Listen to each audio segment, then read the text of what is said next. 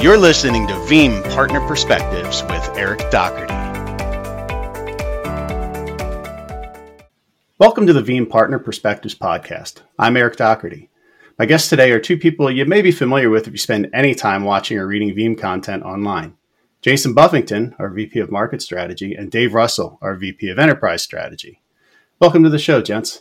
Can you share a little bit about your background and what your current role is? Thanks for having us. Hi, my name is Jason. I have been in the data protection industry for about 32 years.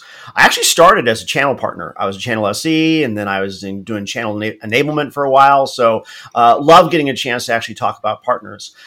For most of the time, I've been in the backup space. I've been in the vendor community. I was an analyst for 7 years, trying to be more like Dave Russell when I grow up.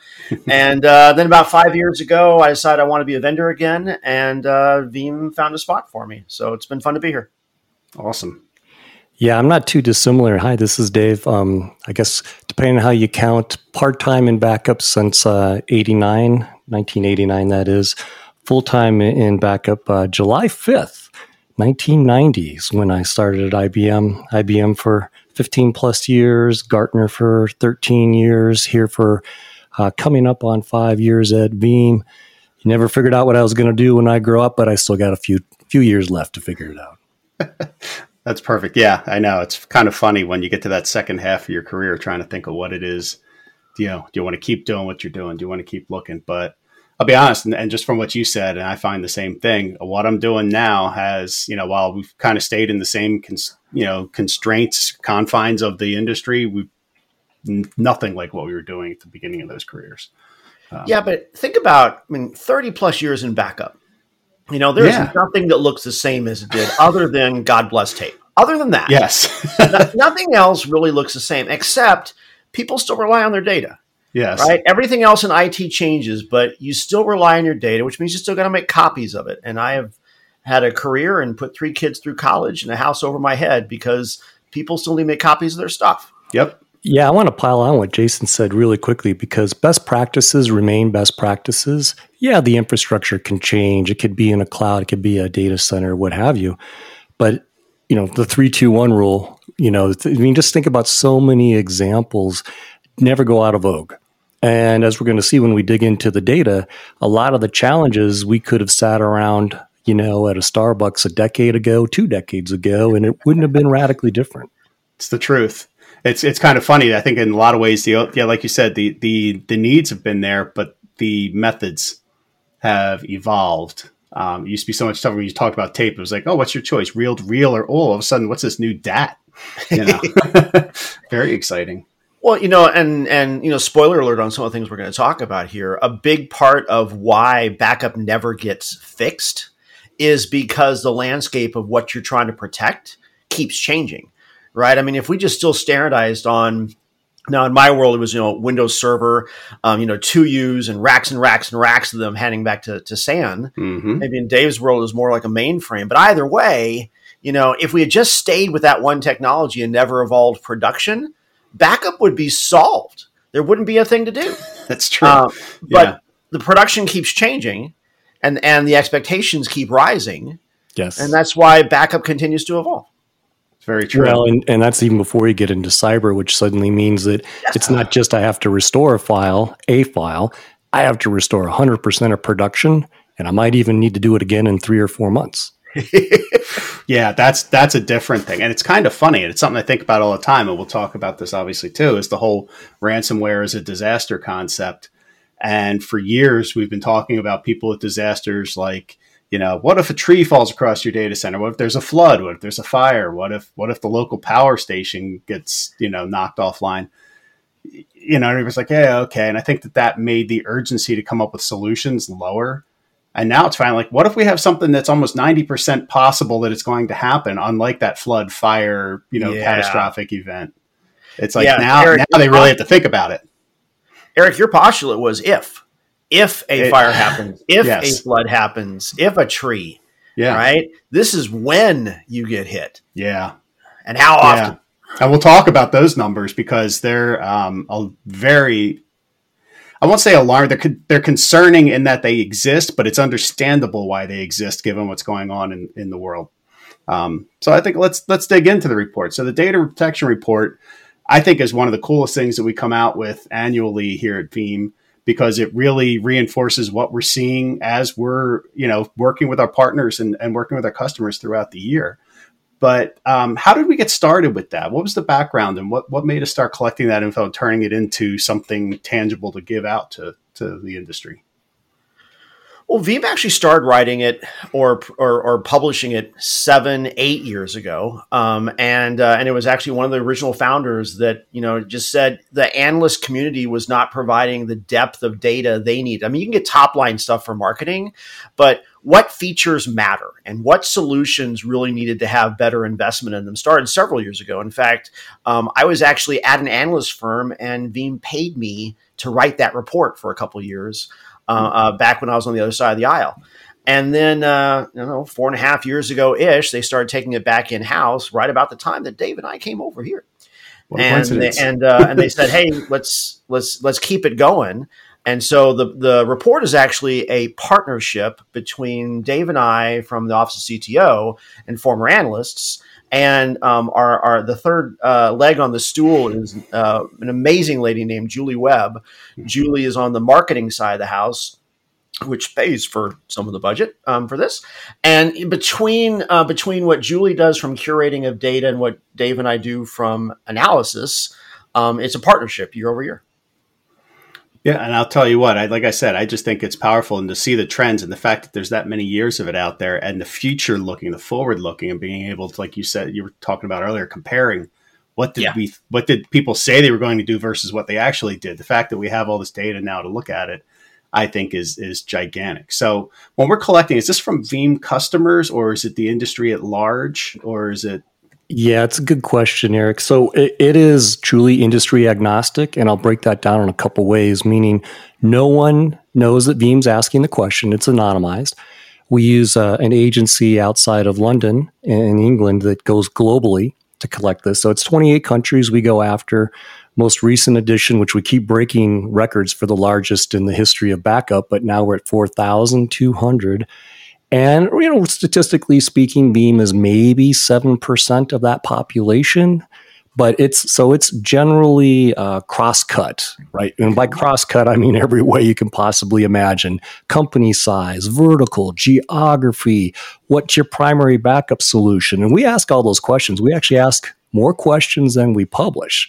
So Jason and I and Julie and a couple other folks, we can get nerdy on some things.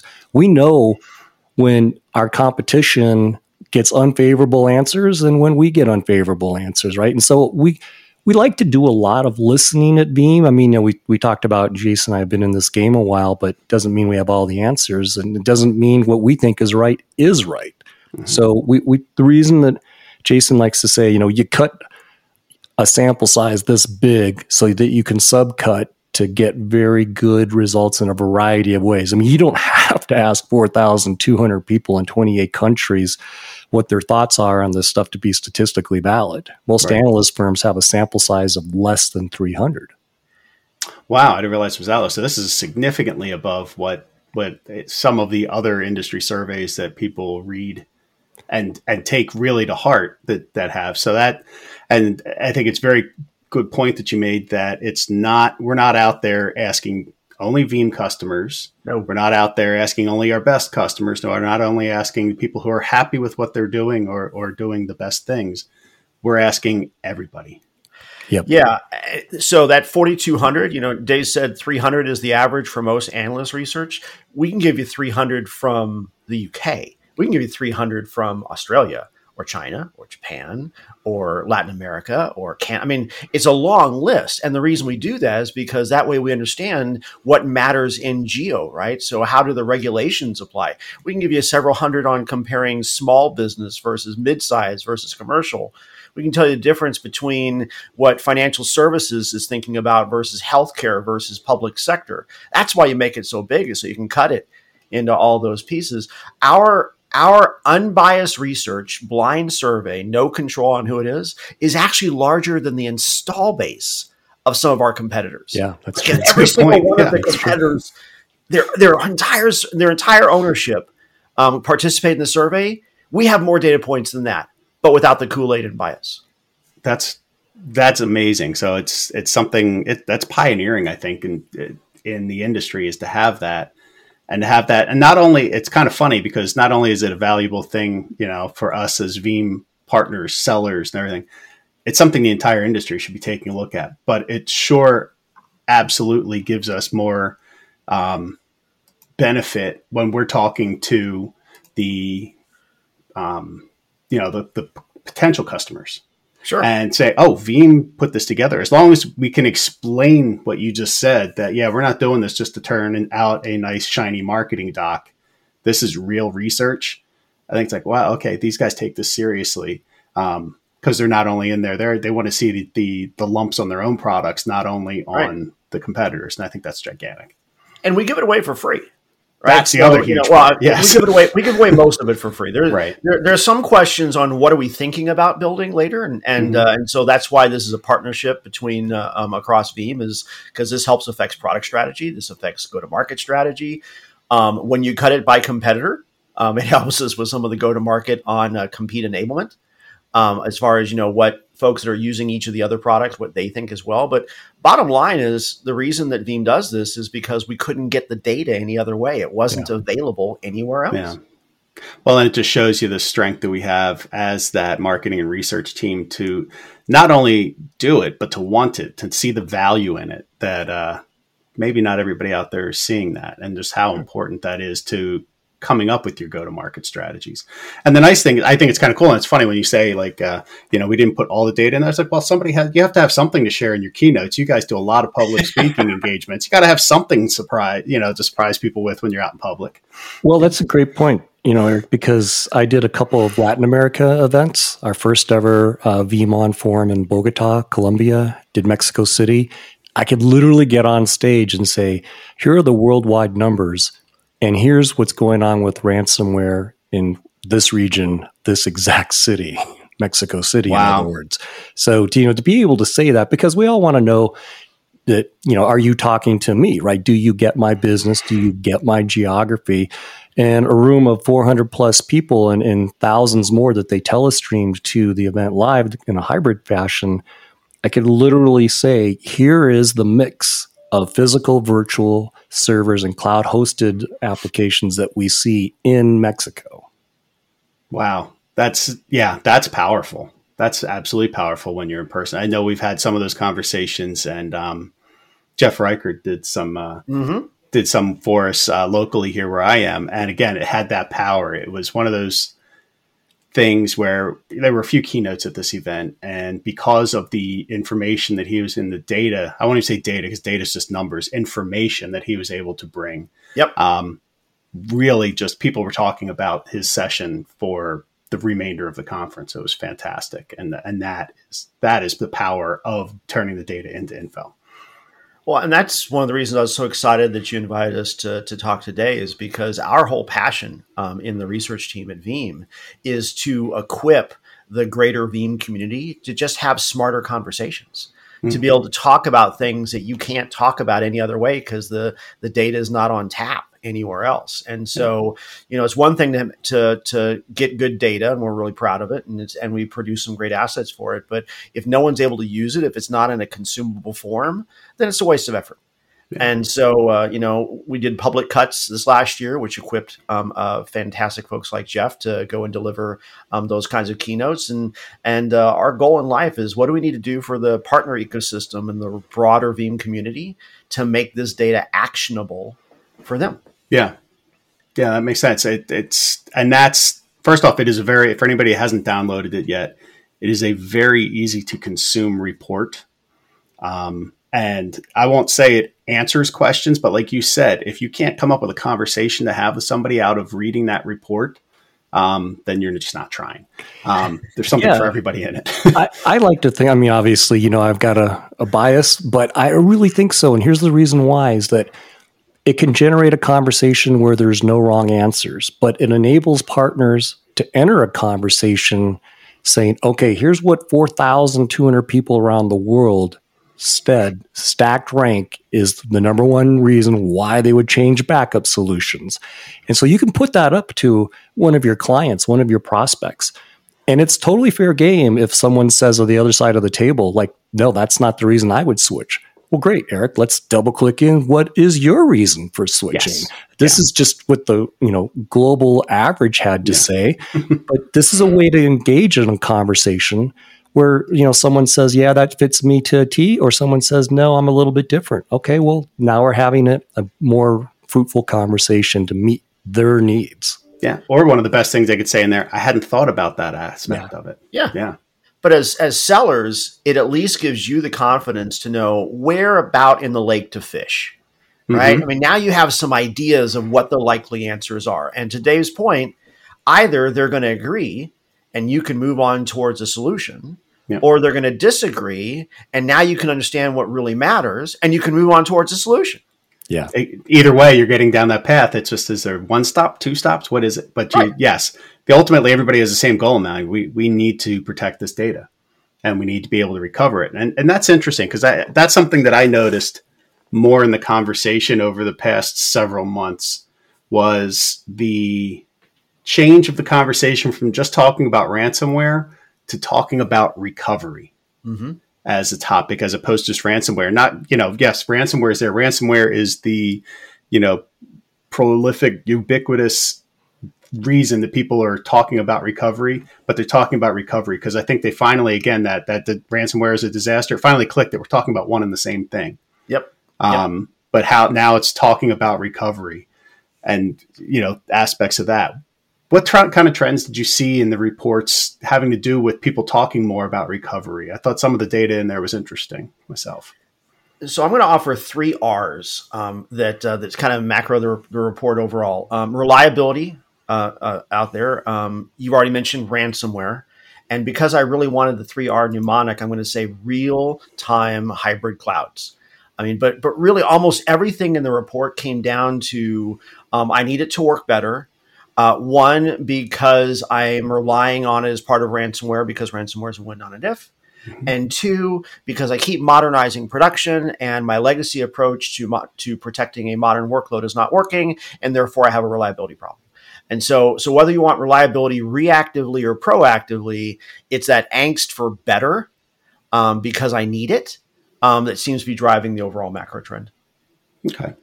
Yeah, and it's interesting because when you talk about those reasons for change, first off, I was surprised to see how high the numbers were for people that are intending to change, which means something out there is not meeting the needs extensively, and that's the biggest thing. It's either one of two things. This is what I've always told my partners I'm talking to them, even when they're talking to their customers. There's really 2 big things that are going to. I'll say 3 big things. One, it's not meeting your needs. Or it's costing you more money than you planned. When it comes down to it, it's really just those 2. There's, the third is kind of like, they failed you in some way already, which is you're not meeting your needs. But that's really what it comes down to. But to see that it's not just me saying it and that, this large, sample size is saying basically the same thing says a lot. Well, from a partner perspective, a sales motion perspective, I'll piggyback on Jason's fishing analogy. The fish are biting, right? I mean, this is a target-rich environment. It used to be popular to say no one switches backup products. That was never actually true, by the way. Obviously, Veeam is now number 1 again in market share globally. And I can remember when Veeam was number 7 going back a number of years. So obviously, people really do switch. But to your point, Eric, they're saying they're frustrated. Market share shows that people are willing to do something different. And if you're a partner, this is a capability that has always been important, but now it's not a rainy day event, meaning because of cyber. It's something that you really have to go address. It could quite literally be a board level kind of a conversation. So it may not be the most exciting thing in the world. I mean, Jason and I happen to think it's pretty neat, but look, we've all lost data in our personal lives. We know what that's like, and we know from a company, a viability perspective, if you're without data for a significant period of time, your entire organization is at risk to continue. Yes. For all the sellers that are out there, the thing that you want to think about is not only are more than half of all organizations saying they're likely or committed to changing backup solutions, they have budget to do it. Right. So on average, average investment in backup overall is up like Dave 6.5% or something like that annually over what it was this time last year. And that's compared with IDC and Gartner say overall IT spend is somewhere around 4% up. So they're spending more on backup than they are on IT. And IT is spending more year over year than it was. By the way, 85% of the respondents in the survey said they plan on increasing their investment in backup in 2023. So again, the fish are biting. Yeah. They're telling you they're biting. They're sitting there saying, "I'm hungry." Yes. Yeah. They're standing at the top waiting for you to drop a hook. Would someone please drop a hook with something tasty on it, please? Yeah. Yeah. And it's interesting because I've also noticed with talking with partners that the conversation is shifting from talking to the data center operations people about backup. It's becoming a CISO suite conversation, a security conversation, which I think is also might have something to do with why that budget's increasing, because I think it's shifting budget buckets. Yeah, absolutely. I mean, security's hot right now. We know that. We're very careful at Veeam to say we are, unapologetically a backup company. We're not trying to purport to be a security company. However, reliable, rapid recovery is a significant component of any security response plan. I mean, cyber resiliency comes down to what are you going to do when things go badly? That's not being pessimistic. That's being realistic. That's being responsible. And when push comes to shove, it could very well be that your get well plan is go recover clean data, restore as fast as you can. And that just happens to be where Veeam excels.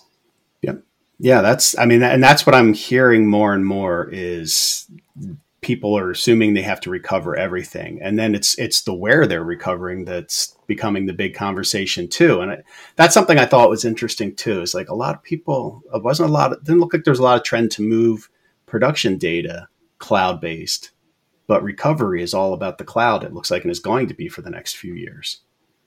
Yeah. So some of the things, and again, this kind of goes into why is this research that we do to proactively understand, what to build as well as, how to deliver it to market. But one of the things that, and the fun part is when you ask the same questions year over year, you get to measure trajectory, right? Mm-hmm. How quickly are organizations trying to move that direction?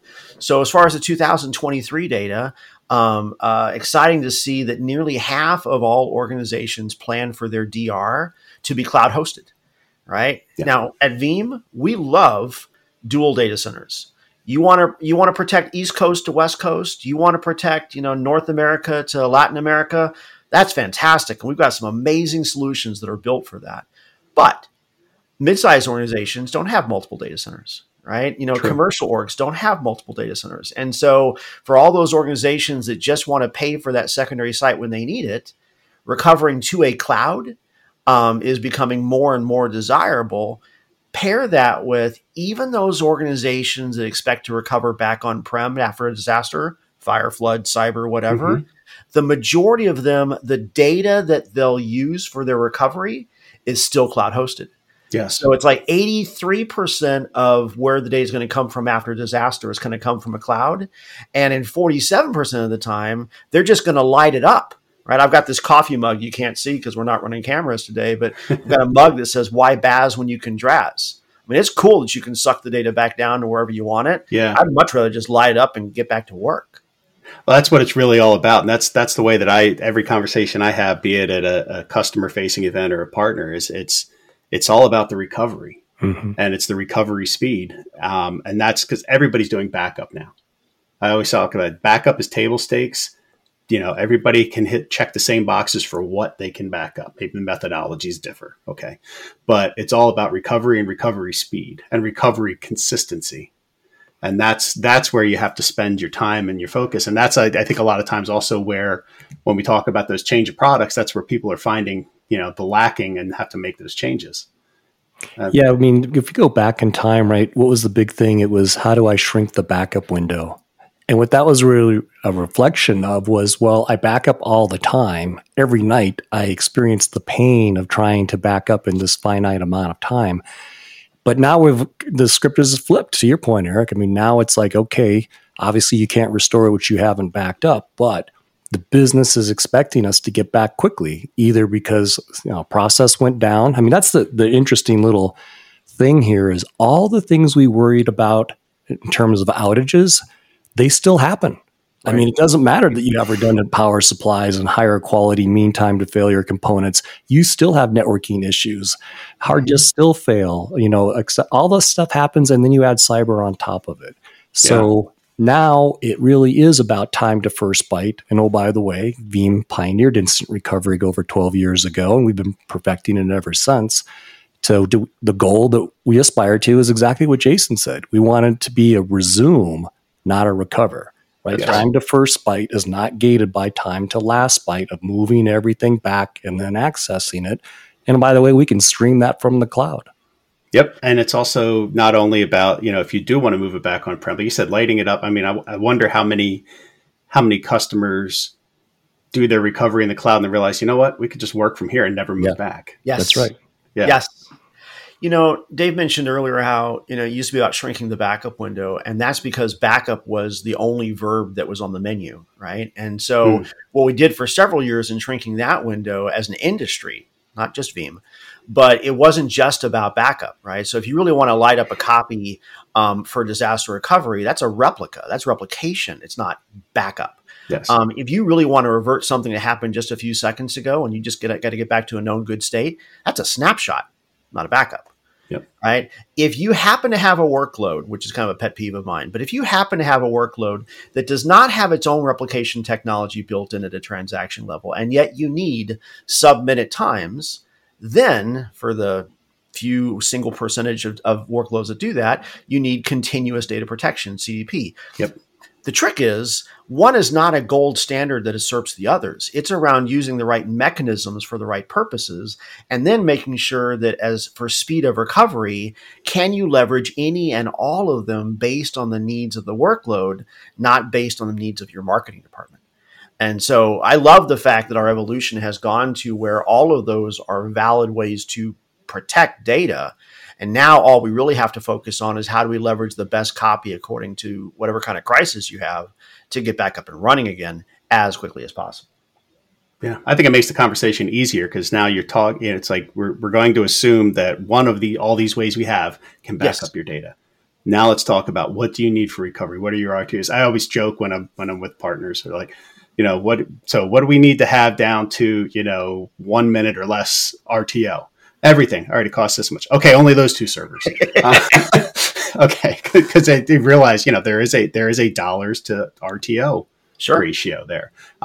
So that's why so many different ways exist, and that's something that's where the partners really make their money is putting together those plans and doing something that a lot, especially in the mid-level and down, enterprise is better at it. I say they're better at it. They have more meetings about it. I don't know if they're better, but better at it. Prioritizing their workloads. Because, well, first off, every owner of every workload thinks theirs is the most important. So it has to be backed up and recovered, because RTOs are sub-minute no matter what. Same with the RPOs. Right. But partners have the opportunity to headman that. And yes, we have great tools that can help with it, but there's still so much human factor in all of that planning.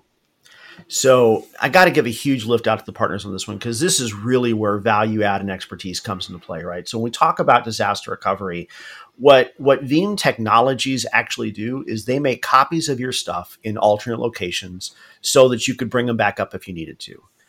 Disaster recovery happens because of expertise, not because of zeros and ones, and not because of the fact that we move the data around.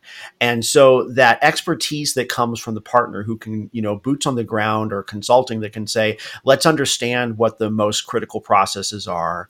What IT systems are they dependent on? How do I rehome that on the other side? How do I document what the plan's going to be because some folks aren't going to be there? All of those things are expertise powered.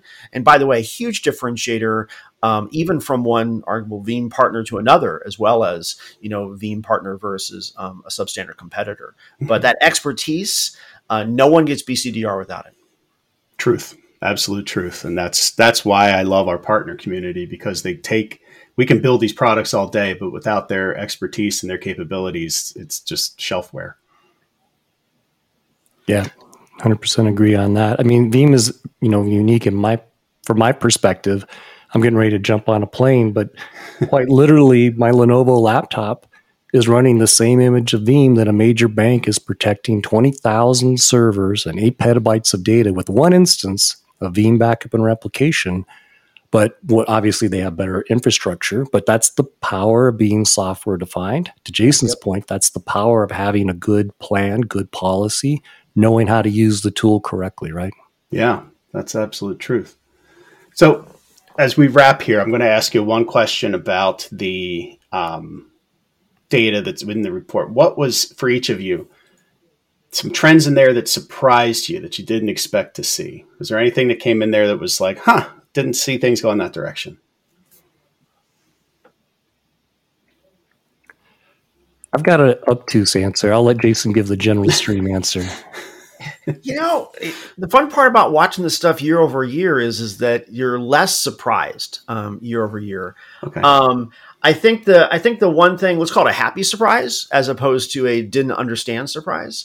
But I'm happily surprised at seeing how aggressively year over year DRAS is really seeing lift. Right. So, I mean, you mentioned before enterprises do it better. Well, enterprises do it better because they had paid staff. They had experts, right? So when you have a crisis, Clark Kent is walking around on the floor and you have a bad day, he steps into a closet and all of a sudden Superman is solving your problems for you. Yeah. Mid-sized organizations don't have Clark Kent. They're lucky if they got Jimmy Olsen, right? And so when you pair, I now have survivable data and I got Clark Kent on speed dial, right? Yeah. All of a sudden, good things happen for small companies. And I love that. So I'm happily surprised at how quickly that is changing the conversation. And frankly, it's even forcing Veeam to accelerate some of our tool sets to make sure that that the range of partners can deliver that breadth of services with enterprise equitability, but on mid-sized scale. So, yeah, I love that democratization answer. Yeah. I have a recency bias because I did a stream earlier today entitled "Containers Aren't Near, They're Here," and I think from partner perspective, there's an opportunity not to just fix what's broken, meaning what people are complaining about in the data center. There's not only an opportunity to do that and recognize that there's more cloud-based workloads, but something like containers in particular, where Veeam, 3 years ago made an investment to go acquire best of breed technology, Kasten. When I look at what we got back from almost 2,100 organizations globally and their plans for containers, Eric, only 1% out of 2,100 said that they have no plans to run containers. 52% said that they already have some container technology in production, and 40% said, well, we're not in production yet, but we plan to have deployments. So that's 92% that are in production or planning to be in production. From a partner perspective, I think it's really good to understand what's the on-premises dissatisfaction, to understand things like SaaS needs protection, whether that's M365, Salesforce, but to get ahead of the next wave, which is containers really are here. The traditional infrastructure operations teams, they tend to think, probably in about 2 years, I need to protect containers. You could talk to the app dev team and they're like, we've been in production for 2 years. Yeah. Right. So there's this gap that's just ripe for the partners to come in and say, we can solve that better. I wholeheartedly agree. Was surprised by that, but I knew that was going to be Dave's favorite. So it's one of my favorites too. I've spent a lot of time with our Kasten team over the past several months, and the reaction we're getting at the partners that we sit in to the capabilities that we have has been refreshing, because the partners are excited about it, which means they're hearing it out in the field. So again, it only reinforces what you guys are telling us. So I think that is a great new greenfield opportunity that is, like you said, it's here more. And even if planning to go to production, I can tell you stories about places that called us back after saying, we'll contact you when we go to production, that asked us to cover their dev environments because they lost data and having to regenerate that data to do development and QA cost them time and money. That was cheaper to protect it. And why not work in the protection plan while you're designing the applications? Right. Jason's got a great saying on that. Tell him your saying. When you modernize production, you have to modernize protection, right? It needs to be part of that built-in strategy. By the way, Dave has stories from way back when, 15 years ago, the reason that Veeam became as successful as we were is because people were saying, hey, my VMs went offline. And the backup team said, what VMs? Right? Because they're running hosts underneath their desks. 5 years ago, folks were saying, hey, I've lost all my email. Well, I back up the servers already. Oh, no. Our department moved over to 365 about a month ago. You're not backing that up? Right? Same trend, right? Yep. The rule has to be, when you modernize production, you have to modernize protection. Yeah, I love that. And I expect to see t-shirts with that. Yeah. I mean, it goes back to best practices are best practices, right? And that's what we try to do at Veeam is really understand what the market issues are. And everything's an and, right? I mean, no one's turning off the data center. No one's off of physical environments 100%, very few anyway. No one's 100% cloud, right? So we're adding all of these things. And that's, to Jason's point earlier, that's the environment keeps expanding and getting more challenging. But our mission at Veeam is to provide the right kind of tools so our partners can go and be the heroes, right? They can go save the data that almost assuredly, for one reason or another, or maybe it's accidental, maybe it's malicious, but people are going to suffer data loss, and we're here to try to help them out of it. Speaking of tools, so Dave, when you were talking about, I think you were talking about the technologies involved. I'm going to offer that one of the tools that we hope that we're providing for the partners is data like this.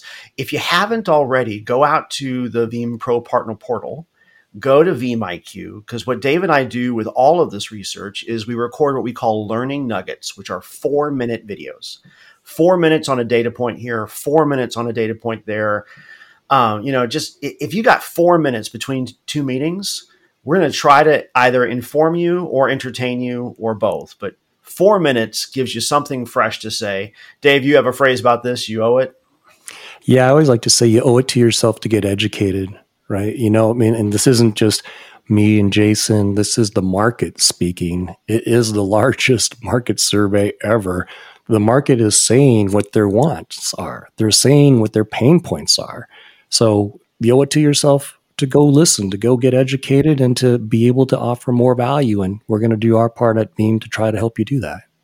Well, that's great. If you don't have 4 minutes to get better educated about something that you're trying to educate a customer on, you need to reschedule your day a little bit. But that's great. Our buddy Joe Monahan likes to call those chunklets. And we operate with a lot of the content we create in the chunklet mentality, so that those 4-minute videos are perfect. Something you can listen to on your way out the door or on your phone as you're driving, things like that, to the meeting. As long as you have something, if you learn one thing out of something like that to be able to share, it's one more thing that maybe the competition is not sharing. So keep that in mind as you're selling. Yeah. Amen. So, gentlemen, I really appreciate you taking the time out today. I know you're very busy. Like you said, Dave, I'm holding you from getting to a flight right now. Maybe that's for the best. I know I just love air travel myself. But I thank you guys for doing this. Will we see you both at Veeam in May? Yeah, definitely. And actually, Jason, do a little tease. We're going to release some new research at Veeam. Yeah, I maybe someday Eric will let us come back on the show again, because on day one of Veeam we released the latest edition of the Ransomware Trends 2023 results. So this was a fun project. This was 1,200 organizations, all of whom suffered at least one successful ransomware attack. Not again, now you know how we get anonymous data, right? Yeah. So not being customers, but 1,200, and of them, we actually persona qualified. So there are CISOs represented, security professionals represented, IT ops, and backup admins. And looking at all 4 personas that are involved in either prevention or remediation, and then lessons learned from 1,200 victims. And then how do we then help other folks not make the same mistakes? So that will debut on day 1 of Veeam On, and it's going to be a big topic. Dave and I'll be talking about all that. Well, that's exciting. I'm marking my calendar. I'll be there working the hands-on labs. I may have to sneak away for that one. And I'll also be bringing my microphone. So if you want to stop by and share a little info afterwards, I can do some on-location recording as well. So we'll have to keep in touch, because definitely, you guys, I want to have you back on. This is stuff that talks directly to how the partners can better compete in the sales landscape out there. So I really appreciate you sharing this and adding your insight. So to get the report, you can go out to veeam.com. I think there's a shortened link for it. I'll make sure wherever I post it, that I put the shortcut link. It's VEE.am/DPR23, Data Protection Report 23. That couldn't be easy enough. So that's perfect. So go there, please. I encourage everyone who is doing anything sales related at the partners to take a look at that. And even if you're in implementation, any of it has valid information for you. I found it fascinating, and I think you will too. So, gentlemen, thank you again. And I hope to have you on soon, and I will see you in Florida. Hey, well, thanks for having us, Eric. And thanks everyone for listening. Bye, y'all. This has been Veeam Partner Perspectives with Eric Doherty. Thank you for listening.